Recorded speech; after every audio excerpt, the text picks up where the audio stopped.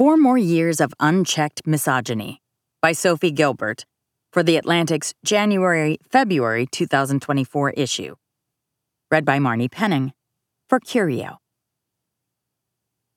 Strange as this might be to say of the only American president found legally liable for sexual abuse, the only leader of the free world accused of dangling a TV gig in front of a porn performer, seemingly as an enticement for sex, the only commander-in-chief to publicly denigrate the sexual attractiveness of both Heidi Klum, no longer a 10, and Angelina Jolie, not a great beauty. I don't believe Donald Trump hates women. Not by default, anyway. When it comes to the women who are not only dutifully but lovingly catering to his desires, the philosopher Kate Main wrote in her 2017 book, Down Girl, what's to hate? The misogyny that Trump embodies and champions is less about loathing than enforcement, underscoring his requirement that women look and behave a certain way, that we comply with his desires and submit to our required social function.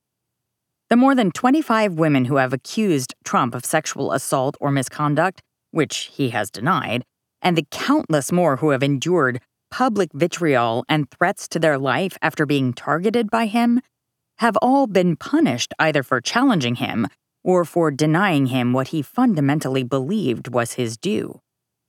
At the micro level, Trump's misogyny can be almost comical, in an absurdist sort of way, like the time in 1994 when he fretted over whether his new infant daughter would inherit her mother's breasts, or when he tweeted to Cher in 2012, "I promise not to talk about your massive plastic surgeries that didn't work." On a larger scale, the legislative and cultural shifts he fostered during his 4 years in the White House are so drastic that they're hard to fully parse. Until 2022, women and pregnant people had the constitutional right to an abortion. Now, thanks to Trump's remade Supreme Court, abortion is unavailable or effectively banned in about a third of states. The MAGA Republican Party is ever more of a boys' club. All 14 representatives who announced bids to become House Speaker after the ouster of Kevin McCarthy were men. The victor, Mike Johnson, has blamed Roe v. Wade in the past for depriving the country of able-bodied workers to prop up the American economy. Online and off, old-fashioned sexists and trollish provocateurs alike have been emboldened by Trump's ability to say grotesque things without consequences. Trump's glee in smacking down women has filtered into every aspect of our culture.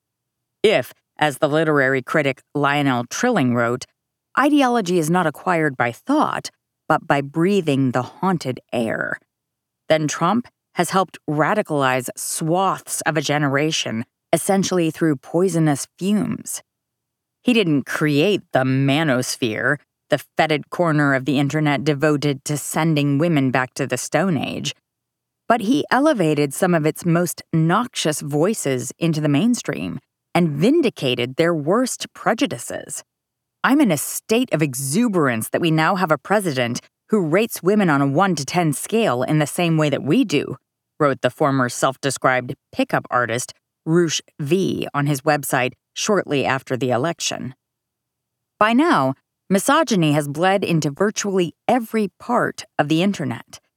TikTok clips featuring Andrew Tate, the misogynist influencer and accused rapist and human trafficker, who has said that women should bear some personal responsibility for their sexual assaults and frequently derides women as hoes, have been viewed billions of times. Tate has denied the charges against him.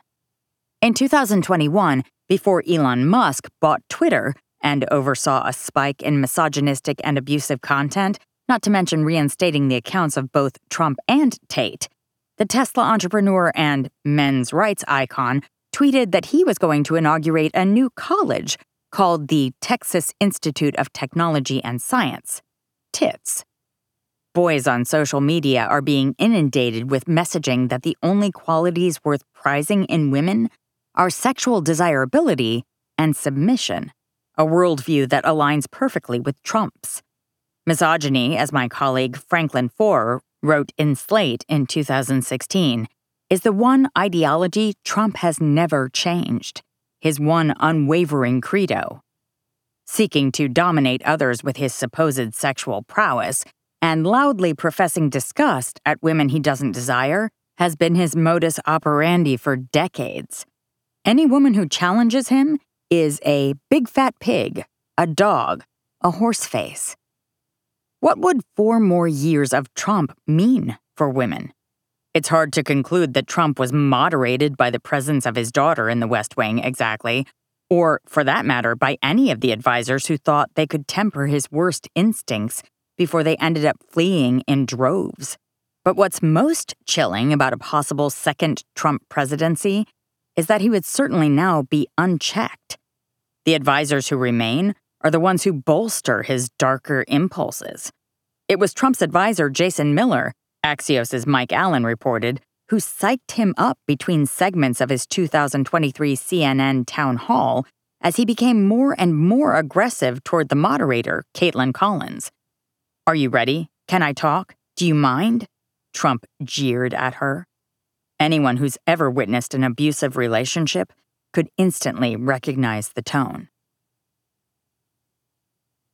That was 4 More Years of Unchecked Misogyny by Sophie Gilbert from The Atlantic on December 4th, 2023.